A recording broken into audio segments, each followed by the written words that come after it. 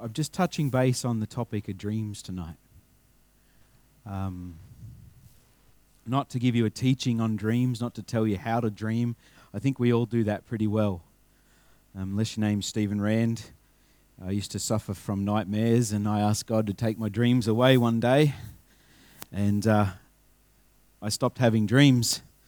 Well, I stopped having nightmares at least, and then I stopped having dreams.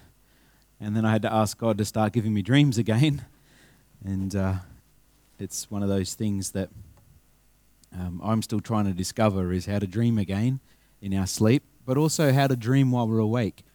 And I just feel that tonight, as far as... I'm pretty loud, Says. You want to turn me down a little bit, buddy? Thanks, man. As far as it goes for dreams, I want to ask this question. What are you dreaming about? I want you to ask yourself that question. What am I dreaming about? What does your soul long for? And if I may speak freely tonight, I want to look at a couple of passages of Scripture. And the first we find, before I read the first one, I want to give you a bit of background. We actually want to follow a little bit of the story of the prophet Joel. And the prophet Joel, his name, the prophet Joel, actually tells you what he did for God. He shared God's word, and he shared what God was saying to the people of Israel. So I want to give you a bit of a background before we get into the word. Joel was a prophet some 800 years before Jesus was born. So that was a long time ago, wasn't it? So we can just say rough figures. Jesus was 2,000 years ago, rough figures. Joel was 800 years before him. So 800 to 850 years was about the time frame before Jesus was born. And just some things worthy of Joel. I don't know if you've ever heard about Joel's story at all, but I just felt that we might touch a couple of these things tonight in the topic of what are we dreaming. Joel means Yahweh is God. And that's quite significant because the people of God had turned away from God into idol worship. So God sends a prophet that is named Yahweh is God. I think that's quite significant, isn't it? Yeah, to speak to them. Joel prophesied, I'm giving you some background, all right, when, I can't even say this name, Jehoiada was high priest in Judah. There's a name you probably haven't heard, like this morning's name. What was that name, Rodney, you shared this morning? Ishkabab. Yeah? Ishkabar. Did you look at that up? I actually had that question for you today. Did you actually go and verify that Ishkabar was not in the Bible? And that's cool.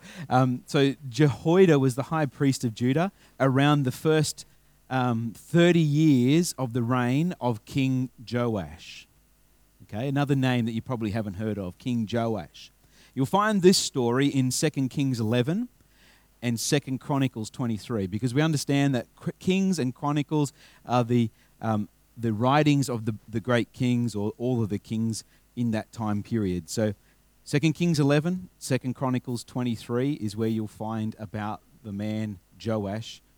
Joash became king at the ripe old age of 7. Now that's pretty young to be king, isn't it? Joash was the surviving member of his family, and he survived his family hiding in the temple with a nurse. Now, when you see a nurse in the Bible, that generally means a wet nurse, which means that the nurse was the one that fed him or breastfed him. So he was really little when they hid him. So here we have Joash. He's hiding in the temple from the mother of the fallen king, Ahaziah. Now, it's not important that you remember the names. What's important is that you hear the story, all right? Ahaziah was a member of the line of Ahab. Some of you might know Ahab, who God had anointed, not Ahab, but he anointed a man named Jehu, the son of Nimshi, through the prophet Elijah, to cut off from the land Ahab and all of his descendants due to his wickedness and the wickedness of his queen, who was called Jezebel. Okay? So just giving you some context of when Joel is in the scene here. This same wickedness of Jezebel and her husband Ahab plagued Judah through King Ahaziah. Now, Ahab was king of Israel, and here we have Ahaziah, king of Judah, and his mother killed all of the royal heirs. So Jezebel's sin followed through the line, and actually in this king and his mother had its same sort of wickedness to it. When her son fell in battle to Jehu, she said, right, there is going to be no king, there's going to be no king to surpass him. I actually want to rule. So she went and she started to kill off all of the descendants, all of the ones that were to be heir, because she wanted to rule. It sounds a little bit like what Jezebel did, yeah? Okay. So just trying to give you some background because it's really important to understand. Because of all this wickedness, judgment fell on all of the land of Judah. And it is here, in this setting, that Joel is prophesying. This was the covenant that Israel were in with God. Under the law, the nation had requirements to fulfill as they served God. The 10 Commandments are a list of these moral commandments. They're a list of the moral state that needed to be done, needed to be adhered to. And then I want to open your Bibles to Deuteronomy 28. You forgot your Bible. Next time you'll bring it, eh? Deuteronomy 28, verse 15 says this. This is the words of Moses. This is also part of the covenant that they lived by. It says, "But it shall come to pass, if you do not obey the voice of the Lord your God, to observe carefully all his commandments and his statutes, which I command you today, that all these curses will come upon you and overtake you." So it wasn't just that they had to fulfill these things. It's actually linked to the blood covenant that God had made with them at Mount Sinai through the 10 Commandments. There's this covenant that's made, this agreement that's made between God and his people, and all the people actually said yes to these conditions. So we've got to understand this. Verse 36 and 40 of the same chapter, it says this. "The Lord will bring you and the king whom you set over you to a nation which neither you nor your fathers have known. And there you shall serve other gods, wood and stone." So Moses is fast forwarding a little bit as he says, if you don't follow these commandments, you're going to be cursed. And in that curse, these things are going to happen. Okay, so they as a nation, who knows, did not make it when it comes to keeping the law. They failed dismally like we would because the law was so perfect and we aren't. So he says, he's kind of prophesying into this, and he's saying, "And you shall become an astonishment, a proverb and a byword among all nations where the Lord will drive you. You shall carry much seed out to the field, but gather little in, for the locust shall consume it. You shall plant vineyards and tend them, but you shall neither drink of the wine nor gather the grapes, for the worms shall eat them. You shall have olive trees throughout all your territory, but you shall not anoint yourself with the oil, for your olives shall drop off." Sounds pretty harsh, doesn't it? That in the midst of all these curses, Moses is prophesying a time when they will be in a massive famine and they'll be cut off from the goodness or the bounty of the land. Now through Joash, even though he tried at 7 years of age, he decreed that they need to come back to God. And he tried his hardest to get the nation to turn back to God. Who's been there before? Who's tried their hardest to actually get their friends to come to God? Yep, I have. It's sort of a bit pains when they don't listen, doesn't it? Well, Joash is a little bit like this. He tries to reinstate this true covenant where they would live in the blessings of God. But the nation had fallen too far. They'd already stepped into this prophecy that Moses had spoken of.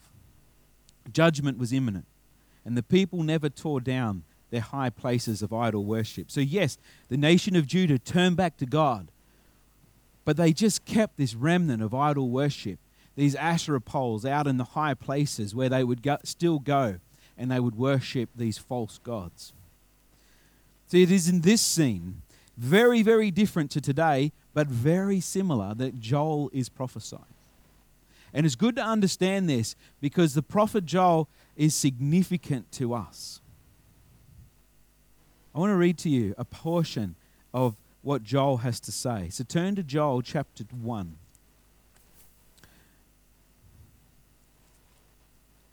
I always struggle to find Joel. Where is he? There he is. Got him. Thanks, Rod. That's helpful. Joel chapter 1 and verse 2 says this. Now I want you to place yourself in the setting of these people that are listening to this prophecy. So that's why I kind of give you this background. All hope is gone. But Joel says this. Hear this, you elders, and give ear, all you inhabitants of the land.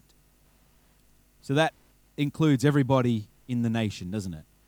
You elders and all the inhabitants includes everyone. So this is talking, if you're in the story, it's talking to you.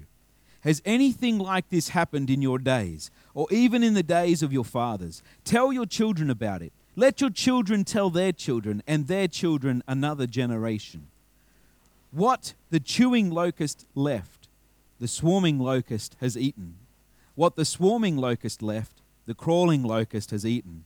And what the crawling locust left, the consuming locust has eaten. Awake, you drunkards, and weep, and wail, all you drinkers of wine, because of the new wine, for it has been cut off from your mouth. For a nation has come up against my land, strong and without number. His teeth are the teeth of a lion, and he has the fangs of a fierce lion. Now, it's not a nation, it is a swarm of locusts.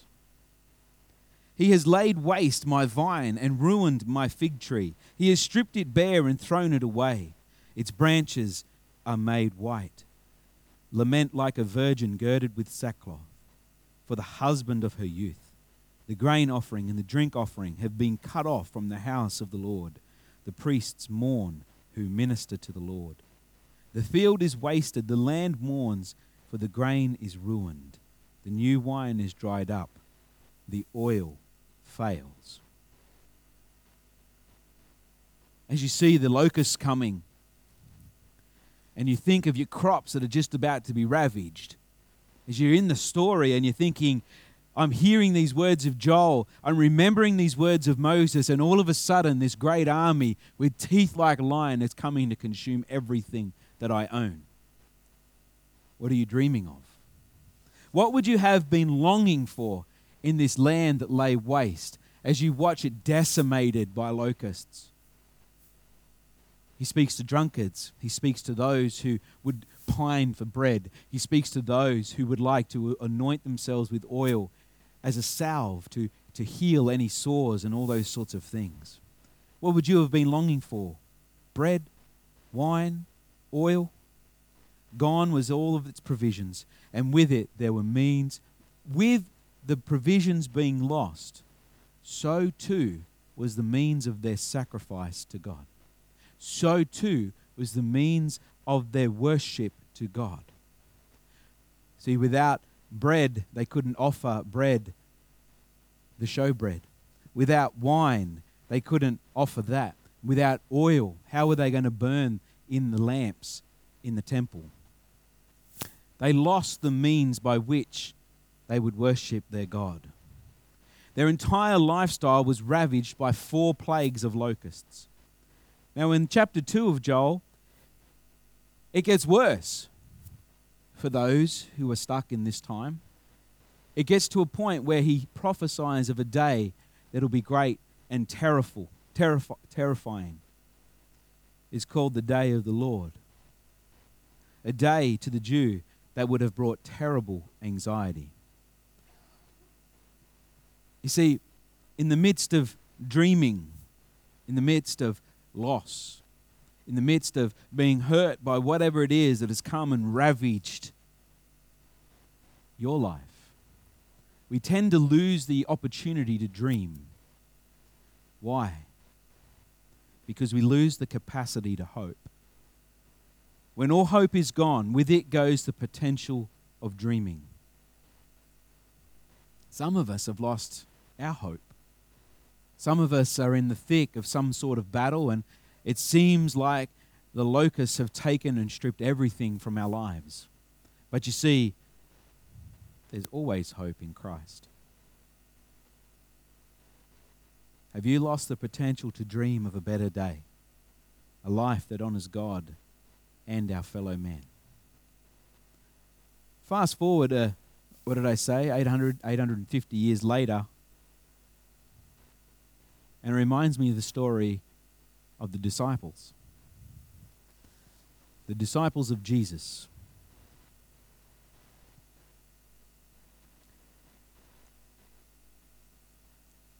"800 years later, we get a people that are starting to dream again. They've got a new temple, although they don't tend to worship there. They tend to gather in synagogues now, because after the rebellion, after being taken into Babylon, they had to learn to do worship a different way. They learnt to worship in synagogues, and they come back to their homelands, and when they set up synagogue worship, which is kind of like church worship today. They sing and they have prayers and they speak the word of God. In this time frame, maybe the Messiah is amongst us. Their hope is beginning to rise. And I can hear the disciples, surely this is God. Surely God has sent our Savior. Surely God has sent this man to save us from what we're going through. But I see the locusts, they strike once more. Faith is squashed, hope is obliterated, and the man they followed will, with all they had, was crucified. Again, all hope seems dashed, their dreams crushed, as this man was supposed to be God, lay dead in a tomb. Where would you be? What would you be thinking? You know, I've given Peter a hard time over the years, but I've also given him some credit at times as well. What would Peter have been thinking in this moment? What would I do? What would you do? Hope does not disappoint. As they reflect, they call or they recall some of his teachings. As they're sitting down and they're wondering what happened to their Lord, they hear news that the tomb is empty. The stone's gone and the Christ, his body, is no longer there.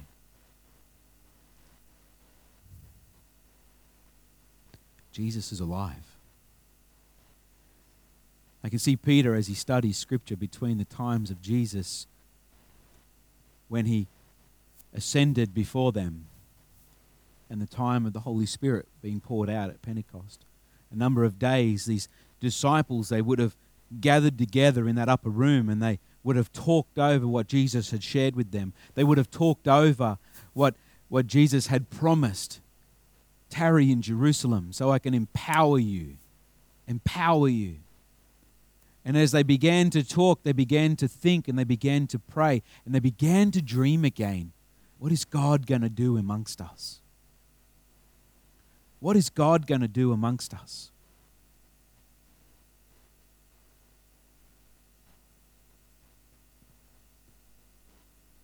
As Peter read that word, as he read through the scroll of Joel, what do you think was on his mind?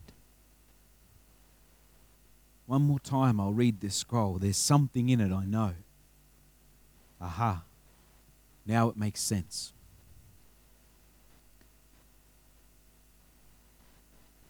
These people in this story, they were destitute, they were lost. They feel as I feel without my Lord here to guide me. They felt like they had everything ripped from them. They felt my pain, and I can identify with what they're going through.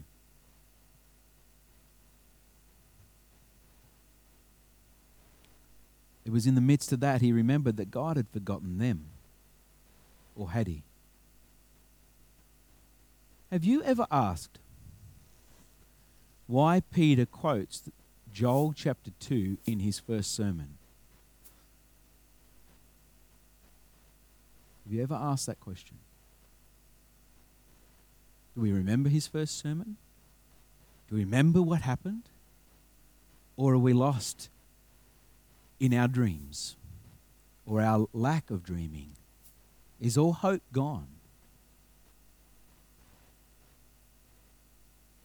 You see, Peter's praying with all the others in that upper room, and all of a sudden, a noise, a rushing wind, a fire from heaven.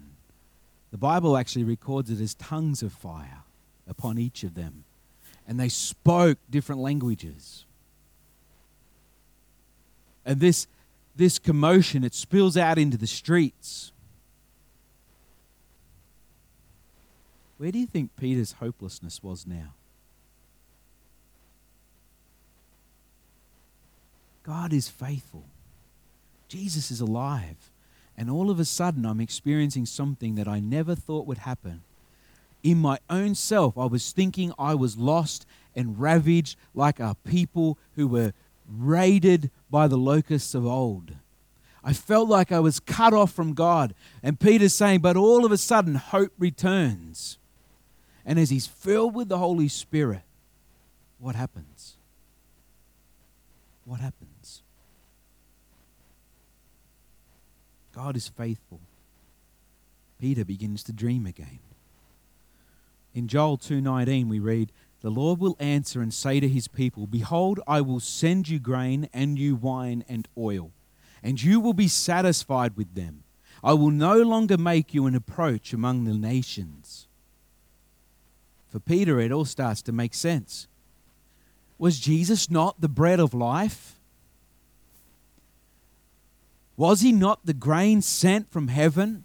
The very one who put himself into the grave, knowing full well that if he died, that he would reap a harvest that would be so uncountable and would continue for an eternity. Was not Jesus that grain that would give his life for you? What about Jesus? Was he not the new wine? Was it not his blood that purged you from all of your sin? Was it not his blood that was shed so that I, Peter, could be reconciled to God? You see, I think Peter is starting to dawn on what Joel 2:19 is saying. Was not Jesus promising something when he said, "Tarry in Jerusalem, for I will empower you"? Was not Jesus speaking of sending of the new oil as he anointed with the Holy Spirit? Was this not the new oil from heaven that is poured out upon God's people? Was this not what they were experiencing? I guess it was. Peter begins to make the connections, and no longer is he dreaming, but he goes from hope to faith. He begins to believe.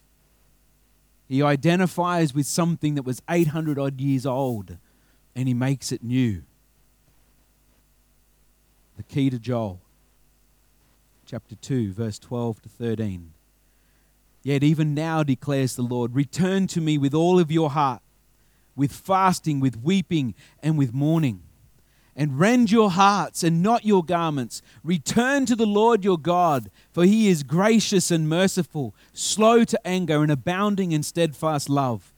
And he relents over disaster." It was not God who caused them to be in disaster. It was their own lives. It was their own sin.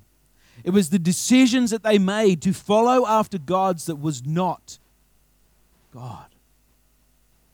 And the consequence of what they chose led to their utter destruction and eventually to their demise.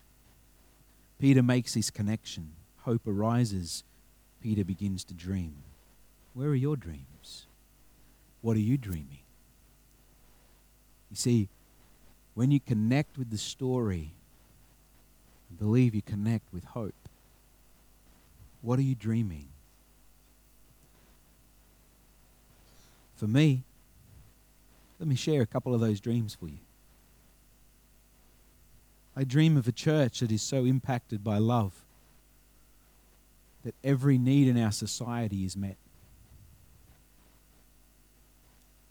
I dream of a church that would not be ashamed of the gospel, so much so that the Lord would add to our number daily. I dream of a church that leads the charge of unity in our city, that could work with other churches to see them full, just as we will be filled.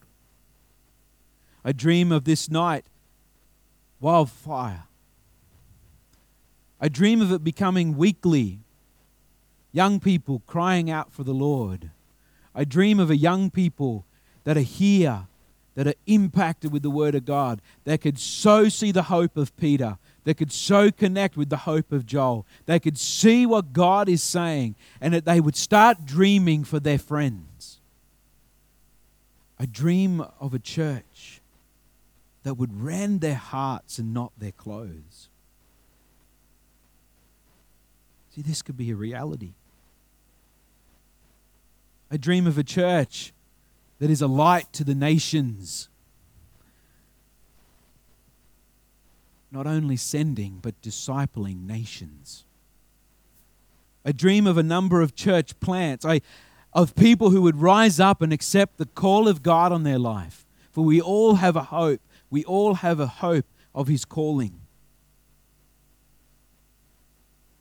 I believe in a body who would rise and expect that which God has called them to, He will bring through. I dream of a time where the enemy's words would fall on deaf ears. I dream of a people that would just be so on fire for God that the enemy cannot penetrate our thoughts. Is that a wrong dream? I dream of a time when every person who turns to Jesus is radically transformed in our sight and healed as in the days of Acts. Set free from drugs, set free from addictions, set free from, like the woman at the well, just set free completely from relationships. And an instant, on a daily basis. I dream. What do you dream? I think God is saying to you tonight, I give you permission to dream. I think one of the biggest keys for a prophetic people, one of the things Joel teaches me, is that those who come to Christ are birthed in the prophetic because we speak on behalf of God. I think a dream is that we would see that and that we would speak prophetically what God is saying. God is saying, I give you permission to dream again. And as Peter began to dream, the Holy Spirit falls. The Holy Spirit empowers. And at the sound of a trumpet, tongues of fire fell. And they fell on all who were praying. Peter is filled with hope, and hope fills him with faith in the goodness of God. And he steps out quoting the prophet Joel. Of all the scriptures in the Bible,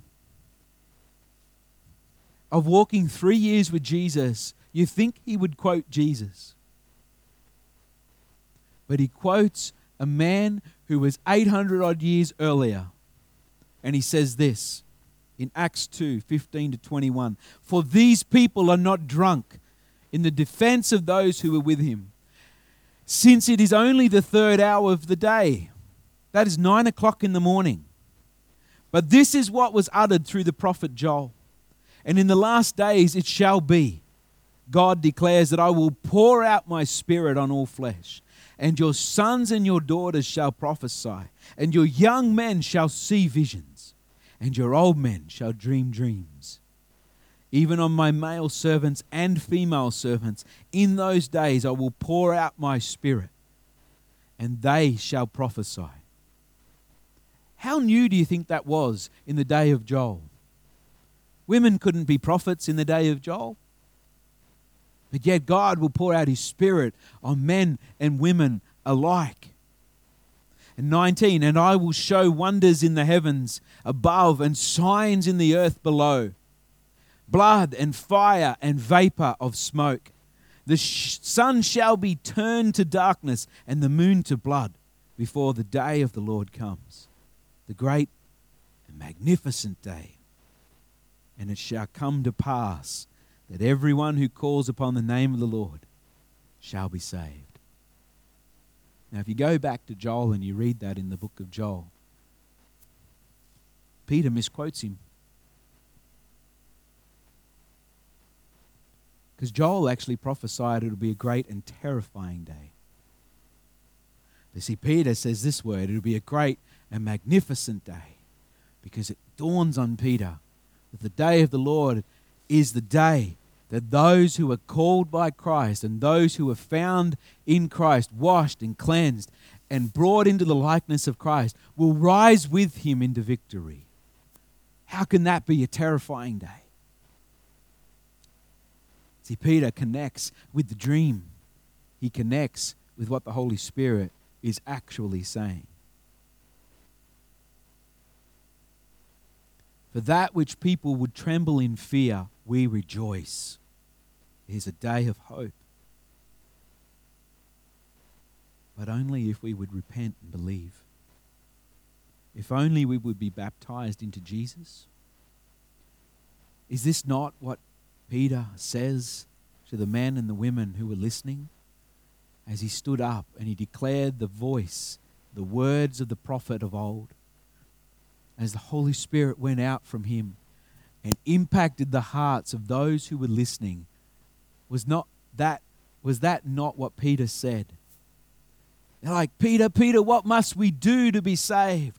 He says, repent and believe in your heart and be baptized. Be baptized into Christ. And there's this sense,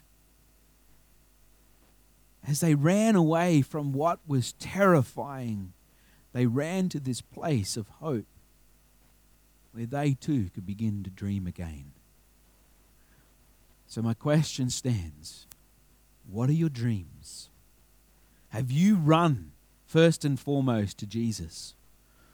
Have you run to escape that which was terrifying, to come to a place where you can embrace it as being magnificent, where you are embraced, where you can kiss the sun? Are you prepared for the great day of the Lord? And if you are prepared for the great day of the Lord, then there is no excuse. For with that comes a hope of a brighter future. With that comes a life that is empowered by God himself. Where are your dreams? What is God saying? What's he saying right now? Where is your hope?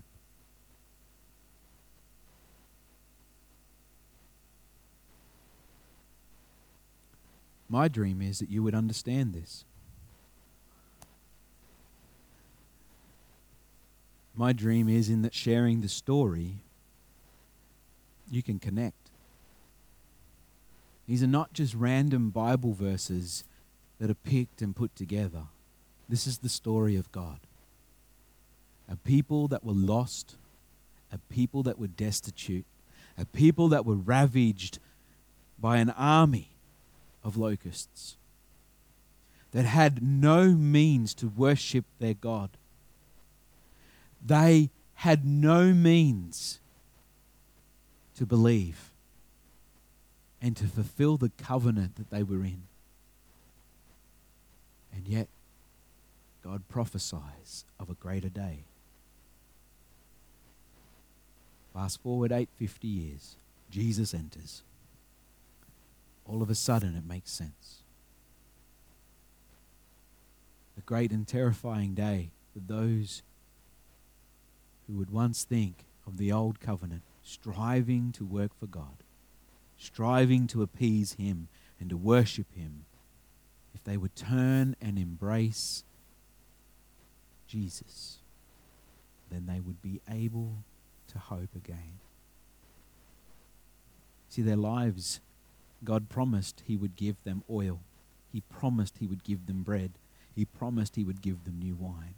And he's fulfilled all in Jesus. If God is faithful with those things in your life, is he not going to be faithful with your dreams? Who here has lost family members? Who have walked away from God? Who have said, I don't believe in that. Even I believe in science, but I can't believe in God. Like, seriously? You would believe in something that God would create to reveal himself over and above the one who put all into existence? It speaks to me of a generation who are hopeless. It speaks to me of a generation who are trying to find things that they cannot uncover apart from the Holy Spirit and the connection with the Word of God himself, Jesus. What are your dreams? Do you pray your dreams into existence? Will you partner with me tonight in believing what God can do? See, I know there are people here who dream to be missionaries. If God has birthed that in your heart, then let me say, you not only have hope, but you have faith that God is faithful and he will fulfill. Maybe you're dreaming that you will be a church planter one day. Maybe you're dreaming that you will lead your best 3 friends to Christ before you leave school or your workplace or even Griffith. Maybe you're dreaming. Maybe you're dreaming that you'll have a husband or a wife, a family, someone that you can bring up in the ways of God. All good dreams. But separate from God, they are pipe dreams.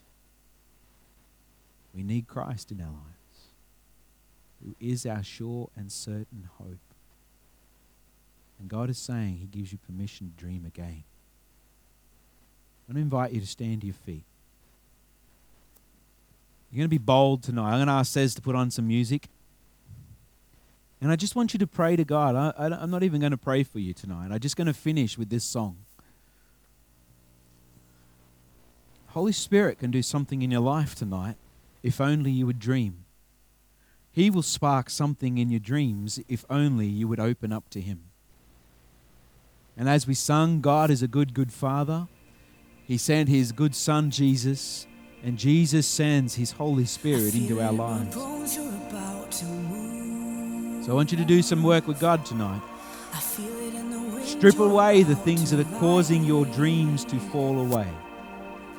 And come to God and say, God, help me dream again. A dream of a brighter day, a better day.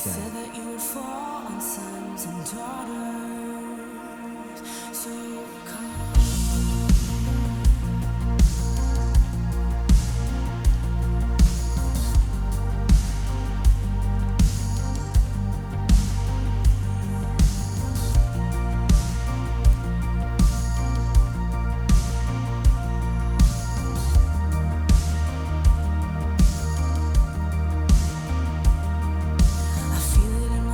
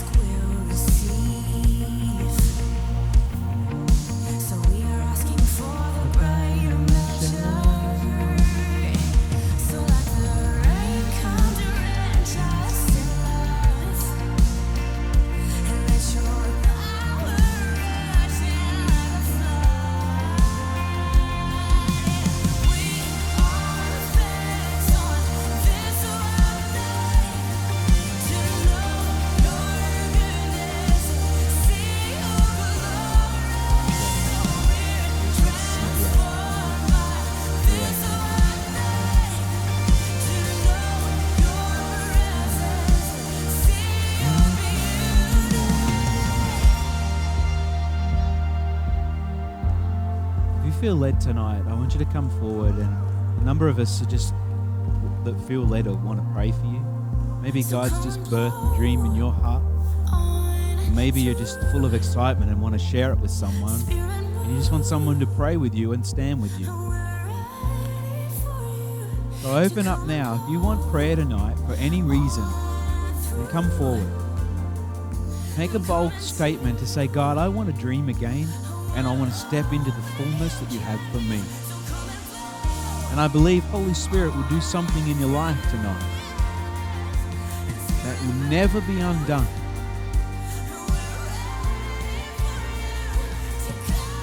So come, you want prayer. Now's the time.